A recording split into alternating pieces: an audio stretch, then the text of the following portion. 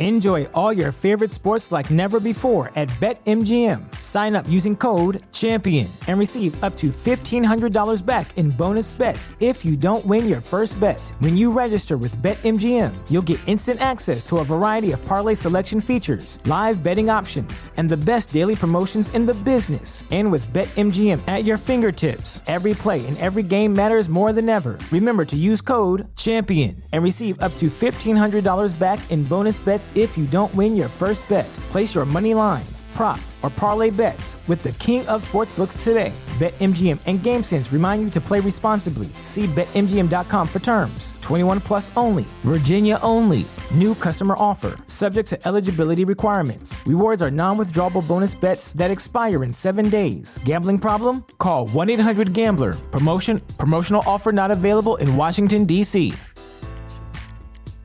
Say goodbye to your credit card rewards. Greedy corporate mega stores, led by Walmart and Target, are pushing for a law in Congress to take away your hard-earned cash back and travel points to line their pockets. The Durbin-Marshall credit card bill would enact harmful credit card routing mandates that would end credit card rewards as we know it. If you love your credit card rewards, tell your lawmakers, hands off my rewards. Tell them to oppose the Durbin-Marshall credit card bill.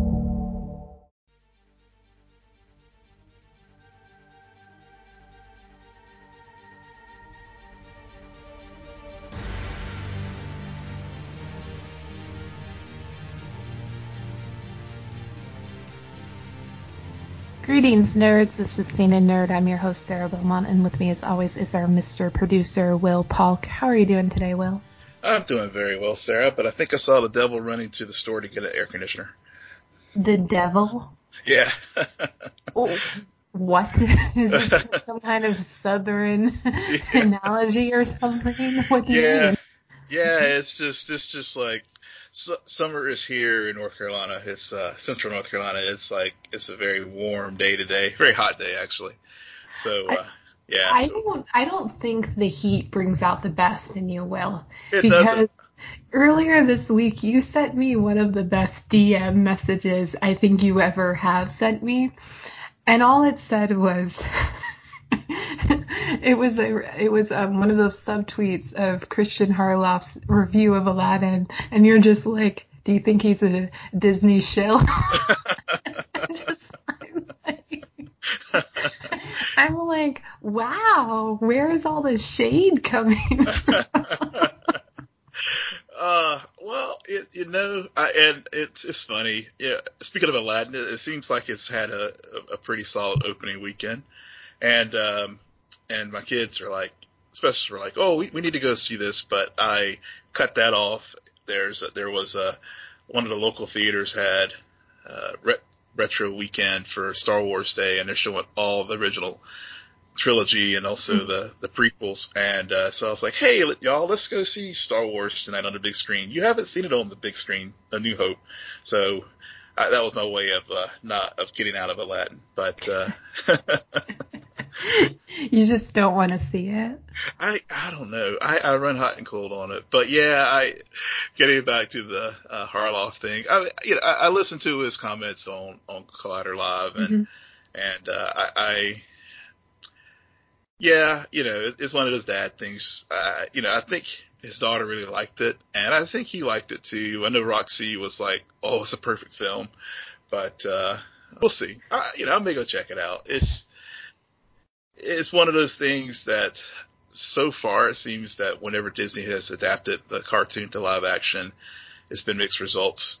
But I will try to keep an open mind. I think it's probably more issue of Will Smith being a genie. Mm-hmm. Ding, ding, ding. There you go. But truth be told, that's really the issue. But it looks like it might be a fun film. So I'll take one for the team and probably go check it out. I was looking at it too, and I'll be honest, I was surprised because there were some early showings here for it, and I was like, I could go that, but I could also go see Endgame again, and and I'm like Infinity War more than Endgame, and I'm still like, I could go see Endgame one more time. Yeah. There's just something about it where where I think you hit it when you said these kind of movies keep getting mixed reviews. Some hit and work and some don't. And I'm placing my money more on Lion King being a hit than Aladdin. Aladdin, I can wait. I can wait for it. I don't need to see it on the big screen because I'll be honest, the big blue genie guy who looks like Will Smith, I don't want to see that on the big screen. I think the smaller screen might be more conducive for that. I think so. Speaking of Endgame, I see it keeps on crawling towards relatively crawling. It's crossed 800 million domestically, and it's getting closer and closer to that 2.7. Yeah, it's at 2.6 something right now, and I can tell you this is the first time where I've actually been obsessed with watching a box office, because I want it to pass it so bad. Yeah, me too. And that's probably why I'm like, you guys need to stop talking about Aladdin. Okay, we have a much more important task at hand that everyone should be contributing to. Exactly. I still, Okay. Yeah, I still got to contribute my additional dollars to helping it break the record for Avatar. But I was reading an article in Forbes today as I was prepping for our show, and they were making a point that Endgame may not cross Force Awakens as far as 900 million as far as domestic, yeah. And for obvious reasons. I mean, Force Awakens was released at Christmas, which is always a big time, and the other big obvious reason is we haven't had a good Star Wars film in forever, so a lot of people obviously had that excitement with Force Awakens. But yeah, Endgame, it may make it. I think it'd probably have another big push right before Spider-Man comes out. Yeah. And they'll probably do another little push towards the end of summer. And so it may be later this summer when it happens instead of where it looked like it was going to cross it before the end of May. But, I do think it's still probably cross Avatar, which, and Disney has the best of all possible worlds because they own this property and they own Avatar. So when they release them in the future, it's going to do probably as well. But you're right. This probably is the first time I've really gotten really swept up in how much a film is making. Yeah. Yeah, because, I still recall conversations about 300 mil being impossible, and then it did 350 in opening weekend. So it just shows that, yes, if it's ever going to happen, it's going to be with this movie. Yeah, but it won't be Sonic. Just see where they pushed the release date back for it because of the outcry over the teeth. Oh no, I didn't. I haven't been paying attention to that at all. I didn't even watch the first trailer. Well, the first trailer was one that really got drove the ire of the fans because they're like, his teeth aren't right. So Paramount basically caved and said, we hear you, and we're going to push the release date back so we can get Sonic right. Well, you got to do what you got to do with those kind of movies. It's interesting though how movie news has become often where release dates change, reshoots occur, and people are attributing that to the quality of the film. Mm-hmm. So I don't know where we're going with this. You brought up Sonic, so you got to get us out of Sonic because I got nothing. I'm so not interested in that. Yeah, well, maybe you can whenever it comes out, you can be a verified user on Rotten Tomatoes with their updating their rating system. Yeah, I'm not even verified on Twitter. I doubt they'll ever verify me on. So check this out. So I guess because of all the shade and bogus reviews that people were giving, especially with Captain Marvel and other films, Rotten Tomatoes decided to come up with a system so that before you can give your review, you can you have to like basically use the email address that you bought your ticket online, and then you can then give a verified review. So basically you're trying to stamp down all the hate reviews that Panties Bunch fanboys are like getting their wad over certain films. So yeah, so that's what their way of doing it. They'll still have their old system where people can still see the unverified reviews, but this is just a way to try to tap out the negative fanboys.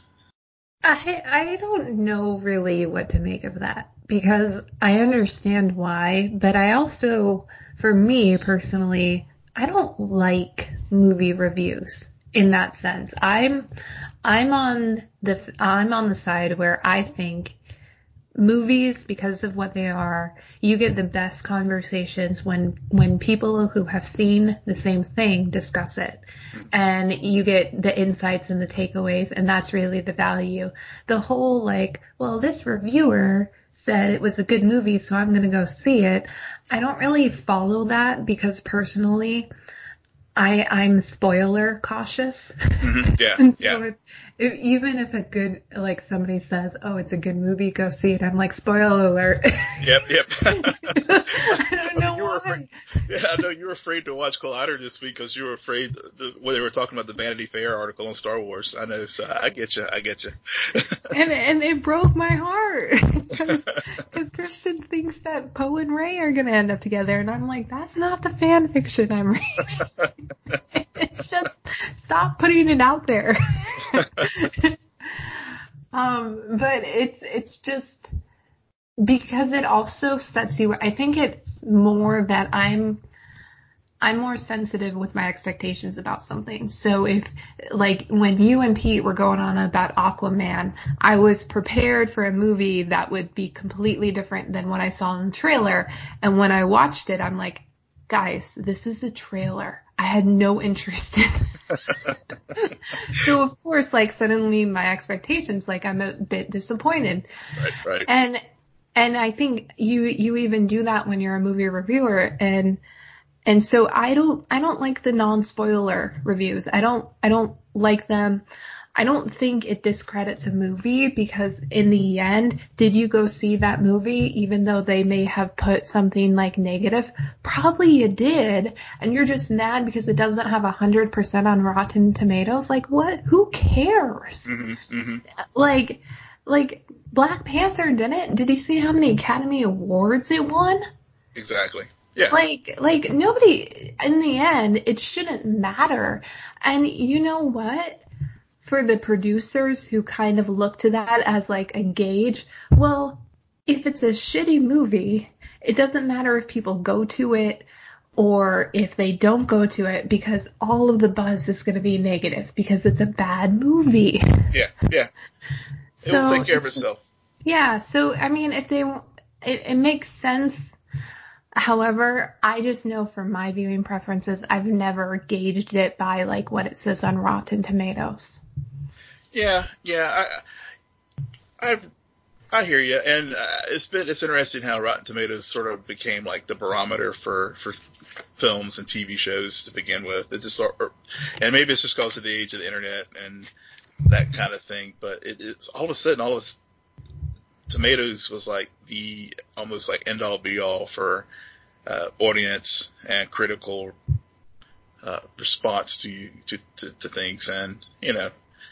And so it's, I guess they're a victim of their own success, because now they're having to do these fixes to try not to create stories about how good or bad a film is, or ancillary things about them.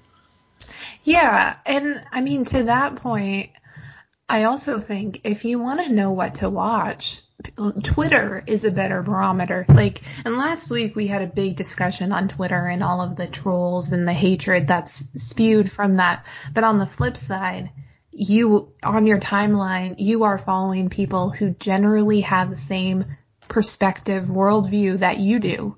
Mm-hmm. So if they say they're watching something and that you haven't watched before, most likely it's probably something you want to check out, because you'll 9 times out of 10, that'll become your new obsession. Yep. I mean, that's how I find new shows to watch and everything. I binge watched Barry this weekend, Barry, by the way, it's brilliant. Everybody should watch it. Really easy binge. Season 2, just make it through season 1 because season 2, it's perfect. Note it. Yeah. So, now let's get into our shows and why we really are here. Yeah. we haven't done a new thing in a while, so it's just good to catch up on some of that stuff. Yeah, absolutely. No, I always like it when we talk about that kind of stuff, and hopefully in the near future we'll have time to do a full show about upcoming movie and TV shows of the second half. Yes, I know we're already almost at that midway point through the year, but it's coming. And for now, though, we have some things to tie up, including Doom Patrol, which aired its series finale this past week.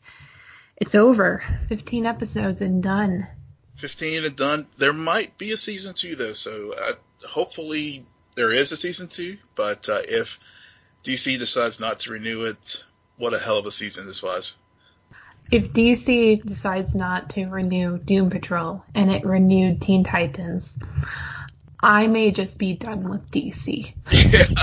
Because that is some BS. That would be some BS. Yes. This series is far superior than whatever that was. Yeah, way superior. I mean, I was just, when I was prepping, I was just thinking about how, this bottom line up front, how organic and how natural they built a family and a team in this series.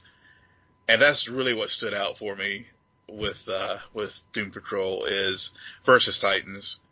It was, at the end of the day, how they set this up and how they with this finale, it's interesting how they used the series finale to show how Niles basically predestined the outcomes for all the members of the team to his benefit, of course, but in a way that all the things we've watched in the previous 14 episodes stayed true to itself and stayed true to how you can do a superhero show in a good way and build a universe with some very not so well known characters.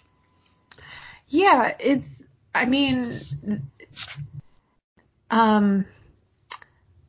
Doom Patrol, Jane Patrol is probably my favorite episode of TV so far this season. This year. Yeah. Because I think it's perfection, and it's still, when I think of the series, I immediately go to certain images from that episode because it just struck me so hard. And we've been watching a lot of good TV lately. I mean, besides the Arrowverse. Yeah. Some shade. So it tells me something.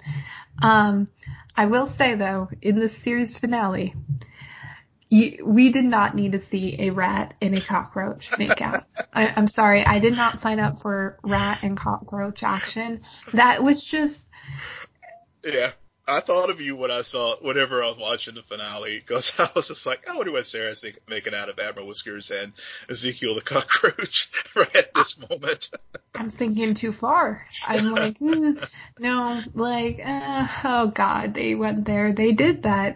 There's somebody in that writer's room who came up with that scene as well as the butt scene. And like, there's, and it's funny because as odd as it is, I think like the scene with the butts being released in the farm and a few other scenes, that's why even though it was disturbing, I'm like, this makes sense in terms of the universe they've set up.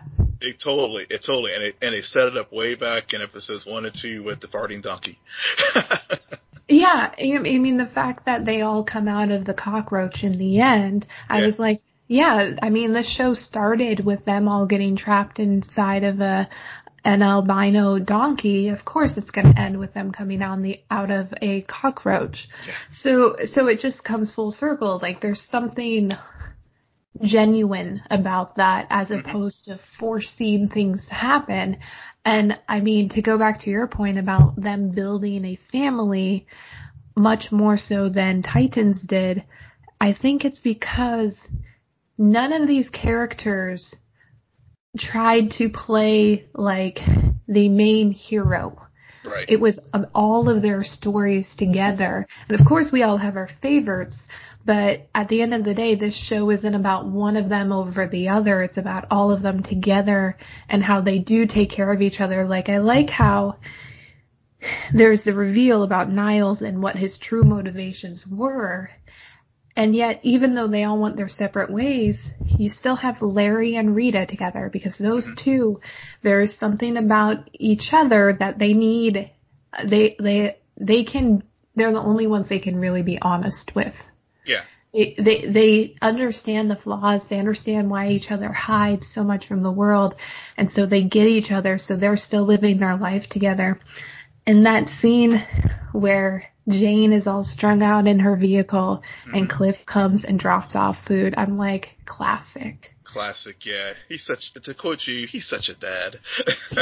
he's so funny because he even does the whole, I'm going to place it right here and then I'm going to back away slowly. Yep. No sudden movement. Yep. And I like how he didn't want to do this final mission. Right. And yet the moment Jane says, yes, let's do this, he switches. He switches, yeah. He does switch. And I think that's what I really loved about Cliff and Jane's dynamic all season. It was, there was that father-daughter. He saw that and he played it forward with Niles and his true motivations for why he assembled these individuals to begin with, which was to try to find his daughter, and Cliff, just in vintage Cliff F-bomb form, was just like, no, I'm not going to do this. I'm not, if you could turn back, build a, time machine and give me my 30 years back for all the, crap you've put me through.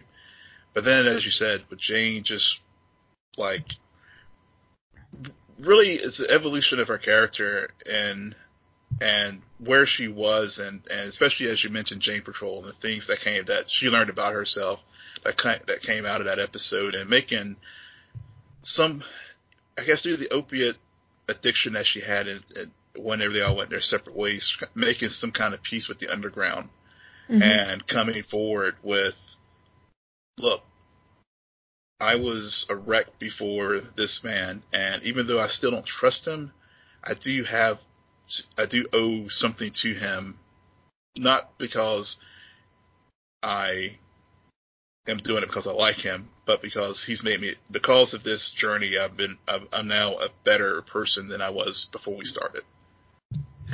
Yeah, I like that line when she's in the underground and everybody's in their daze, and one of the personalities says to her, "This isn't healing."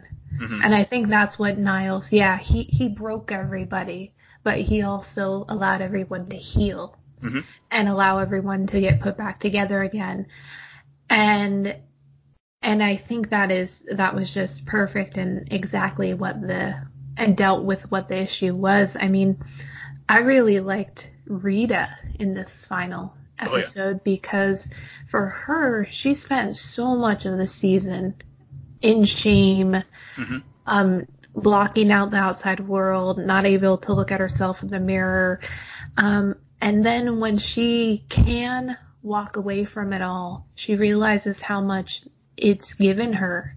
And so, yes, Niles may have put her into this situation and taken everything away, but he also created this world where she could be the hero and could gain back some of that integrity that she lost all those years ago. Yeah, definitely. Yeah, and the same, and Larry is another character that had that same journey as everyone else did. But the other thing that really stood out to me was the scene between Niles and Silas Stone when they were having the surgery to help build Cyborg, and how Niles was trying to say, look, you had two fathers there basically dealing with a tragic situation, and Niles trying to say, Silas, you're just like me, and Silas is going back, throwing it back to him like, no, I'm not like you, and I'm not what I'm doing here for Vic to put him whole is because I love him and I want the best for him. You're doing it for some selfish purpose, but at the same time though, Silas was also doing this for very selfish reasons. Mm-hmm. So it was a interesting, especially since we've seen how Silas has treated Vic, very protective and trying to always shelter him and control him. It was a very interesting dynamic to see Silas and Niles talk about that, because where Niles definitely was a jerk and had his issues, Silas also has issues as well, and not allowing Vic to be free and always just trying to micromanage him. And so it was a good moment, and I came out of that scene having sympathy for both men, because they're both flawed in their approaches and their motivations for doing things, Silas in Vic's case, and Niles and building the Doom Patrol. Well, I think what this show does very well is puts all of the flaws in each one of these characters under a microscope. Mm-hmm. And being a hero doesn't mean you're perfect. Mm-hmm. Or being a good person, or being able to save the world, or save each other, protect one another. Like, you're somewhat always going to be selfishly motivated. Yeah. With a lot of your actions, because often, look at Superman and Lois Lane. Mm-hmm. Like, at the end of the day, Clark really just wants to save Lois. She just happens to always find herself put in that place where it's either where they're on the brink of destroying the world, and if you save Lois Lane, then you save the day. Yeah. But there is some selfish motivation there. It's not about the world, it's about one person. Mm-hmm. Mm-hmm. It is. Yeah, I was reading an article about the showrunner Jeremy Carver, and we were talking a lot about character and everything, mm-hmm. and thinking back to when you bring up Lois and Clark, one of the things that stands out to me with the show, one of the things that he said that he learned from his time working on Supernatural, is to make sure characters stay true to themselves. Mm-hmm. And that's one of the things that this series did throughout the first season, which was these characters from day one, even through their evolution and working through their various problems, stayed true to who they were, and there was some genuineness to that. So even though, because of what Niles being the cause of all the accidents that befell each one of these individuals, we still, despite all that, flaws and all, they kept them. They learned how to deal with those flaws in their personalities and yet still remain true to who they are. And Larry making peace with negative energy guy, and Rita, being cool with Elastigirl, even though it was very heartbreaking with the way that 13-year-old crushed her. But Larry, but Larry being there to help her, look, don't let that tear you apart. You've come through so much. And so, Cliff and Jane's, their relationship, and also how Rita, because of what all she's been through, was able to have empathy for Mr. Nobody when they were wearing Danny the Street. And when Nobody was on the verge of a breakdown, especially given that he was betrayed by a rat and a roach. And, oh my God. Yeah, they brought back Admiral Whiskers, of course, who who ends up eating Cliff, which was pretty funny. And then Cliff was like, I don't Oh, deserve this. I don't deserve this. I'm not gonna die in a fucking rat. No, you're just gonna go through a much more scarring experience, so just wait a few scenes. Exactly. Yeah. I think the flaw was Mr. Nobody could have spilled this secret very early on in the season. But first he wanted to capture Niles and make these people like feel like they cannot be anything without Niles. Mm-hmm. And instead they went on this journey where they figured out who they were without Niles. So I think had he shared this secret with them in episode 1, it would have been much more life shattering than it was at the time that it did get exposed, because by that point they were already formed their identity without Niles. Mm-hmm. Even though they still need him because he is that like piece that connects them all together, and he's just as flawed as they are, it's still they're much different people than they are now than they were. Yeah, definitely.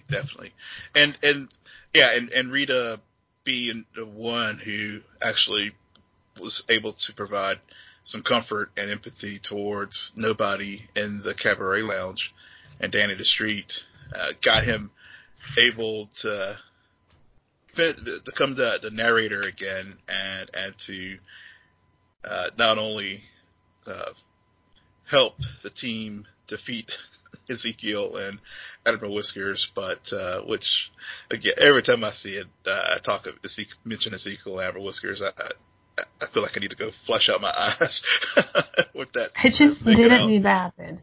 It didn't need, like, Rita should have been narrating that crap, not stupid Nobody who made it happen. Yeah. And really this episode is not about Ezekiel, even though it's called Ezekiel Patrol or Admiral Whiskers or Mr. Nobody. It's really about Niles and what he's also doing for his daughter, mm-hmm.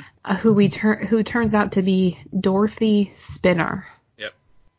Who is a character who has been a former member of Doom Patrol, and she has the ability to bring imaginary beings to life. Right. Which is, if we do get a second season, at least in the comic books, she used that power with the Candlemaker, who was a villain, which causes all kinds of havoc in the comics, even to the point where Niles even gets killed by the Candlemaker. Mm-hmm. Yeah. So it's interesting how they set us up for a second season, but if the show doesn't get renewed, it does feel like they concluded the story they wanted to tell in the first season. Yeah.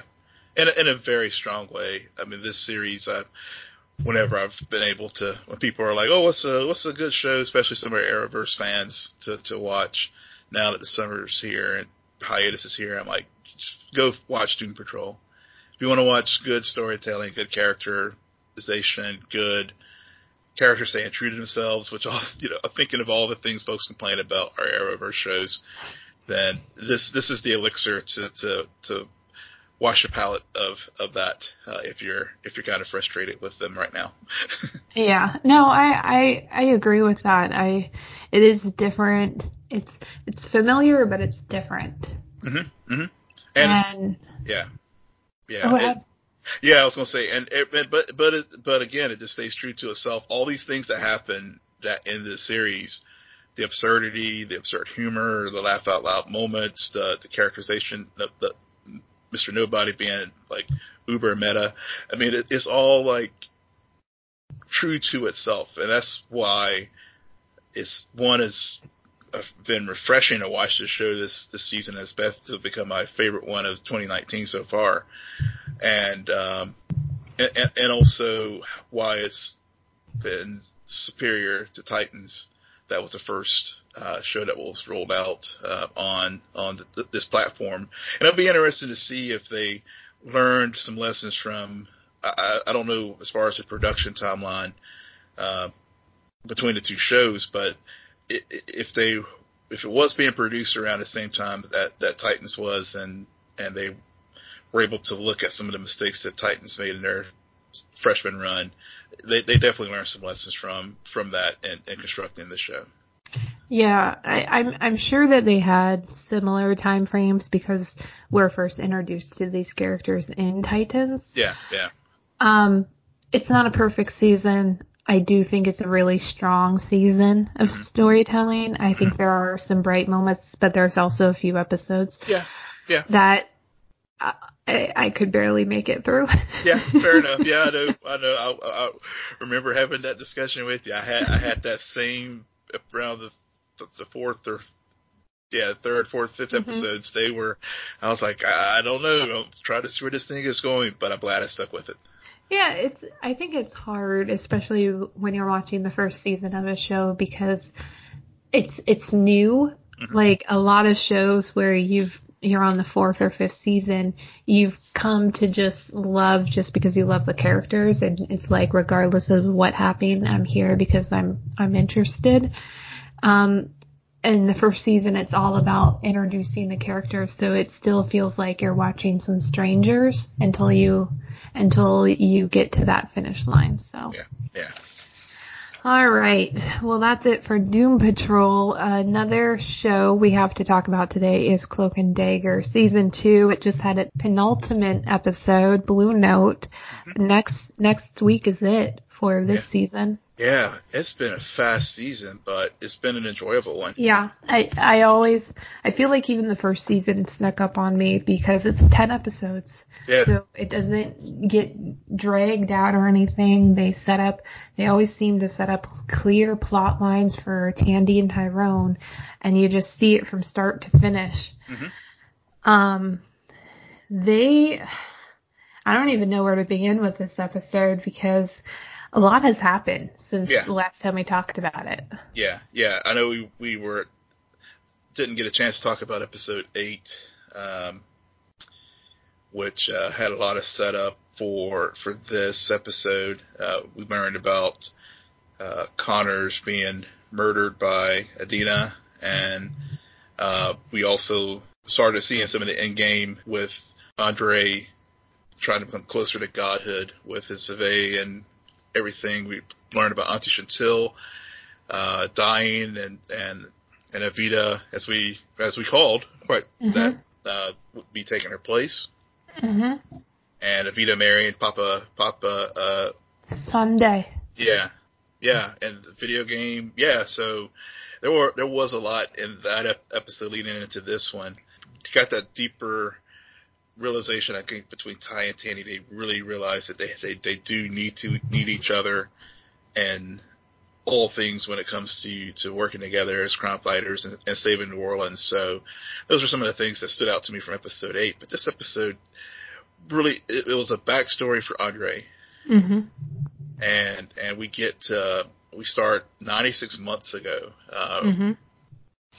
when we're first introduced to Andre, and he's in the club and he's talking about with his bandmates about hitting that blue note on his trumpet. And that's when the migraines, he has his first one on stage, debilitating, knocks him out, right there in the middle of the performance, and leads to, I guess, his down the road of despair.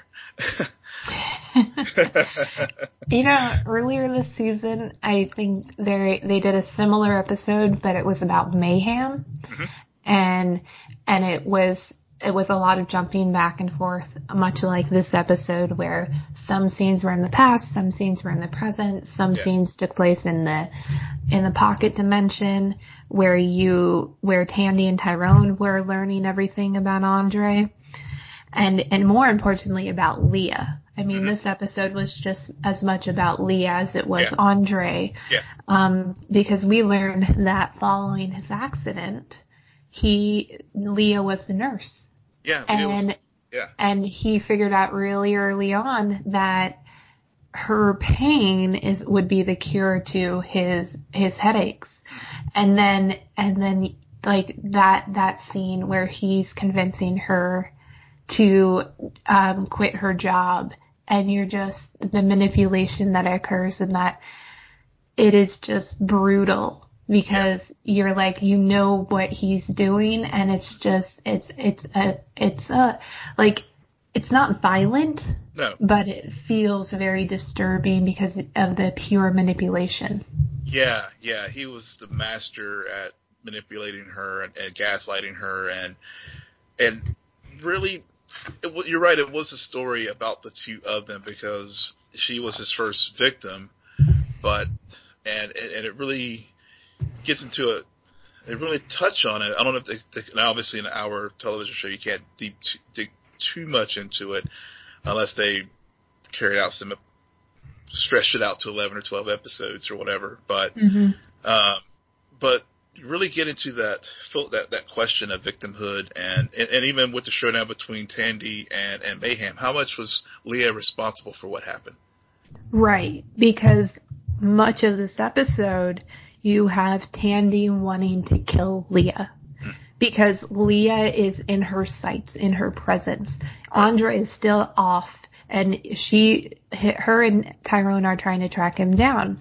But because Leah is front and center, unconscious, fully vulnerable, all Tandy can think about is that hotel and her forcing her to be that vulnerable too, and putting her in that situation. And I don't blame her. Like, honestly, a lot of us would probably have had the same reaction, because when you go through something like that, I mean, for a lot of it was from Leah. It wasn't from Andre. Andre was off doing his own thing. It came from Leah.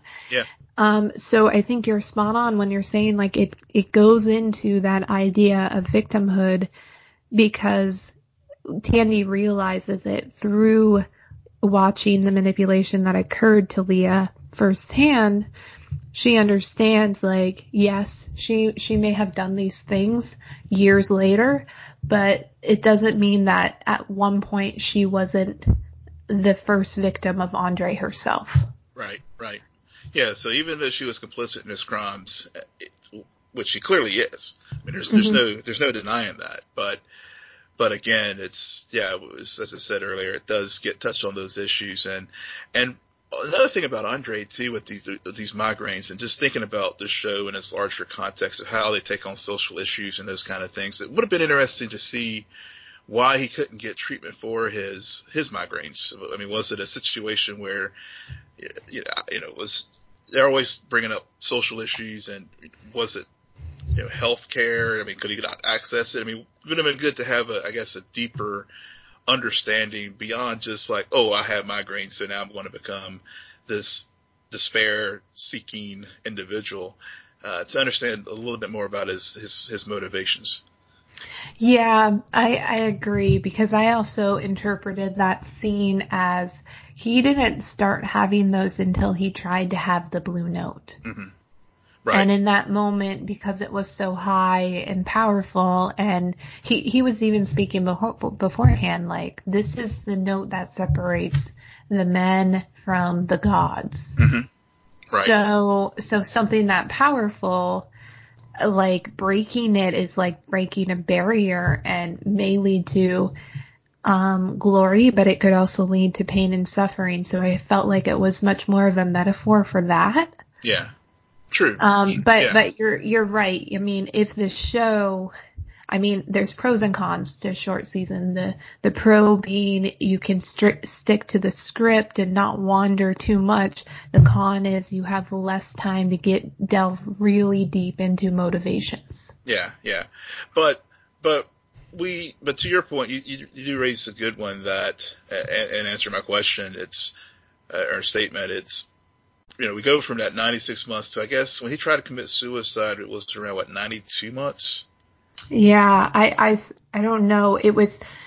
We started before the explosion. Right. And then the explosion happens when he tries to commit suicide. Yeah, which we talked about earlier this season, how it was very parallel track with Tandy when she in the season 1 tried to commit suicide when she was in her lowest points. Mm-hmm. And so, there's the Despair character and Tandy have very similar tracks. Yeah. That I think one of the reasons why I've enjoyed this season so much is because Ty and Tandy are the anchors to one another to keep each other from going too far with their abilities. And so where Despair manipulated Leah into basically becoming a supplier for his energy to help him deal with his headaches in a very unhealthy, codependent way. Mm-hmm. Ty and Tandy's work together to keep each other in check and to keep from going way off too far. Because looking later in the episode when Tandy was like, I want to do this, we may have to kill Andre. And Ty was like, well, no. If we have to take that ultimate step, we're going to do this together. Right. And I think he knows that most likely they will have to end it. The only way to end this would be to do that. Right. I honestly think if they don't do that, then there might be some disingenuous about what they set out to do with this season and choosing something this hard. Because, I mean, these comics are dark. They're some of the darker ones out there, and these characters are some of the darker characters with everything that they go through. So maybe he just ends up in another pocket dimension. But I think that for Tandy's purposes, she might need something like that to deal with in the 3rd season, if there is a 3rd season. Because much like how we saw Tyrone dealing with Detective Connors, the aftermath in this season, Tandy hasn't really had to deal with that too much. Not too much. I mean, she had to deal with it a little bit, I guess, with season 1 with the death of the gentleman who was the lawyer who was dating her mom, who had all the secrets of Roxxon in his office. But that was not directly because of her action. Well, a little bit because of her actions, but this would definitely be more so because she was in the heart of Andre and Leah's counseling group, and we saw the results of that at the end of the episode where her mother and Michaela in the courtyard when Andre was performing the Blue Note. Yeah.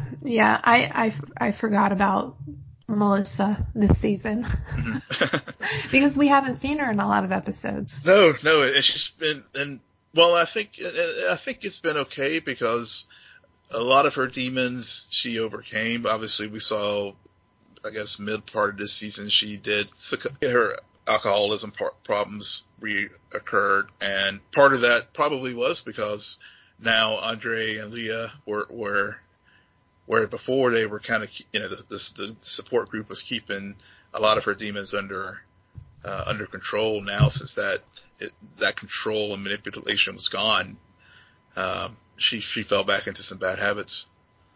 Yeah, I think Tyrone in this episode served in an interesting purpose. I still, to go back to our discussion about the first episode this season, I don't think that kid is going to be studying for college too much longer. I really don't. Yeah. Because in this episode, you saw him, there's a confidence now with the way he moves, the way he uses his powers. Yeah. And there's a strength in that I don't think we've seen. And I think it's taken us these past 9 episodes to really get that through in Tyrone. I mean, Tandy's always one to quickly draw her dagger, but Tyrone now fully understands what he's able to do with his cloak. And I think that's really cool because he also, it circles back. They allow this whole story arc with Tandy and Despair to really circle back to Tyrone dealing with the drug dealers and having some negotiations, if you call it that. I I think last episode, Will, you pointed out, it's interesting how they always find themselves back at that church. Yeah. Well, Tyrone has claimed the rooftop for himself. Yeah, he has claimed that rooftop. That is his meeting ground. Yep. It's just really funny how he always winds up going there and bringing people up there to tell them how it is, and he lays down the law, and I think it's interesting how he does it, because he acknowledges the world in what he says to them by, like, there are people who are going to seek this out. Mm-hmm. Those are your customers. Mm-hmm. But when these drugs are used for manipulation, then we got an issue, because there are some people who just find themselves, like, being the prey. Yeah. And that's unfair and unjust. And so I think I really liked that speech. Yeah. Hopefully this doesn't lead to any kind of deputization in the future, because I don't think so. That is not a vigilante role. No. They're right. Their writing is too smart, and I'm glad you brought that point up about the rooftop and how Ty has grown and utilized, and how, again, they pull in all the threads, because the theme of manipulation and the trafficking and everything does feed into the drug trade, and even the drug dealers themselves are like, oh yeah, but this, if we do what you're talking about, it's going to impact the market. And Ty's like, well, that's too bad. Mhm. Mhm. Yeah, a lot of it has focused really on Tandy. I think Tyrone has kind of taken a back seat this season, if I'm being honest, even though he has had some really cool arcs, especially with this episode, including him realizing what his mom did to Connors. Yeah. That needs to be explored soon. Yeah, very, very soon. I think they'll address that in the finale, season finale. If they don't, I'll be very surprised.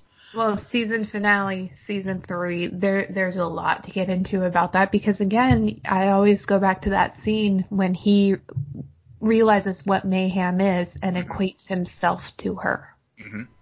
And I really like that, because there is something about, there's a naivety to that, that I think is very important. He gained his confidence as a vigilante. I think he still needs to retain that, just to stick to who he was before the accident. Yeah. Another thing I really liked, first of all, Luke Cage. Yes. Yes. That was brilliant. Like, come on, I call a spade a spade. I love that. I don't need to see Luke Cage in the series. I really don't, but acknowledgement of who he is, it's just, it was cool. It was very cool. It was a very cool moment, and I love the way they, even last season with Bridget, and even earlier this season with Bridget talking about New York, and with Misty Knight. I mean, it's again, it reminds us how interconnected this universe is to the larger Marvel universe. But the way they use Luke Cage and talking, to your point about Ty's confidence when he was talking to the kid in the shop about education and everything. Yes, you're probably right. Ty's track now probably will change, that he will not go the traditional route that he was originally going to go on. But at the same time, he still sees the value of education and using Luke as a way to, like, say, kid, learn how to read. Yeah. And I just love that scene. I mean, there was so many elements to that, not only the major Easter egg drop with Luke and what Luke stands for, but also how Ty uses that to help that kid out. Yeah. But the kid had the best line of the episode. Not Ty. The kid did, because the kid says, some things you can't fix, and just because it's broke doesn't mean it's broke. Right. Like there is some real wisdom in that, and I think it gets to the true nature of the show and what the show's about, and it is really reminiscent of the classic Barry Allen, Jay Garrick scene in a coffee shop talking about time travel. Exactly. Yeah. You can fix these things, but there's still always going to be a crack. So, yep. You can put it all back together again, make it okay, but the scar will remain. Yeah, and I think getting to how that played out in this episode, Ty's resolution with the drug trade in New York and New Orleans was that. Mm-hmm. He realized that he can't solve it all, and it can't go away. But if you stop using these drugs to manipulate people, you won't get any issues from me. Right. Because you can't stop it from happening altogether, mm-hmm. but you can stop when it goes beyond that. Right. And I think that's why this show works so well for me, because it really does. It shows the limitations of these quote unquote superheroes, and that they can't solve all the world's problems. And so it's a very grounded thing. And even our Arrowverse shows, when they work well, like you said, with Jay Garrick and Barry's conversation in the coffee shop, those are the things that make these shows really work very well when they drop those truths like that. And they really did, as you said, the kid had the best line of this episode. Mm-hmm. Well, I mean, Tyrone and Barry Allen are really similar. I mean, even throwing Oliver Queen there. Mm-hmm. Yes, they're all the same gender, but they also are very stubborn in their ability to fix things. Yes. Rather than like the proactive solution, it's just about fixing the situation or what your upbringing is or the problem at hand. And I think Tyrone, he wants, I mean, what he was doing in the first episode in terms of getting all the money, there was a confidence, but there was also, he was going about it the wrong way. Like even Bridget called him out on it, and he's like, no, you don't understand. You keep messing with these investigations. And so now he's circled back around and realized he can still help. He just also he has to go about it in a very different way, due to who he is and what he represents. Yeah. So I have to, so I know you said earlier Ty was taking a back seat this season. I don't think he did. The more we talk about it, I think his story was not as in your face as far as his arc, as far as growing and to understand what we just talked about. Yeah. No, I agree. Maybe backseat was the wrong phrasing for it. I still think that a lot of it is focused on Tandy, just because she's that quick access point to Andre, and because he was the big bad. True. But it is true that as we discuss it more, Tyrone has had his own journey to walk this season. I mean, I'm surprised we didn't get a scene between him and Evita. She just married herself to Vea. Yeah. Well, but we did have that moment there at the end of the last episode, though, where she did have that very icy look at Ty when because, she had goals of going to med school, and now because of the deal that she made to save Ty and Tandy, she now can't do that. Yeah. It's also interesting how everything always gets connected back to the Roxxon explosion. Yep. And so they keep using that, but they're not using it in a way where I'm like suddenly like, yes, there was an explosion, it happened.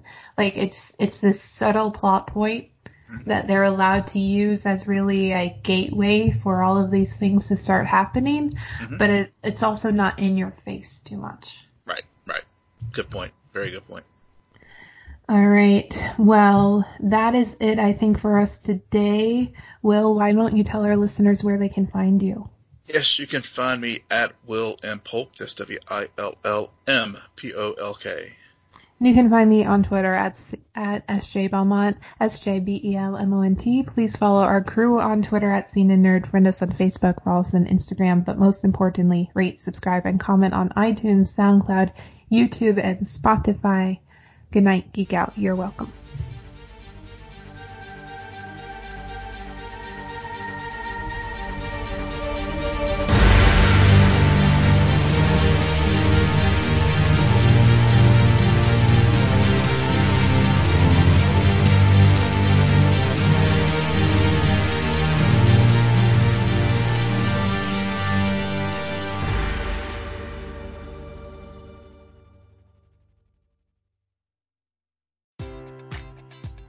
Enjoy all your favorite sports like never before at BetMGM. Sign up using code CHAMPION and receive up to $1,500 back in bonus bets if you don't win your first bet. When you register with BetMGM, you'll get instant access to a variety of parlay selection features, live betting options, and the best daily promotions in the business. And with BetMGM at your fingertips, every play and every game matters more than ever. Remember to use code CHAMPION and receive up to $1,500 back in bonus bets if you don't win your first bet. Place your money line, prop, or parlay bets with the king of sportsbooks today. BetMGM and GameSense remind you to play responsibly. See BetMGM.com for terms. 21 plus only. Virginia only. New customer offer. Subject to eligibility requirements. Rewards are non-withdrawable bonus bets that expire in 7 days. Gambling problem? Call 1-800-GAMBLER. Promotional offer not available in Washington, D.C.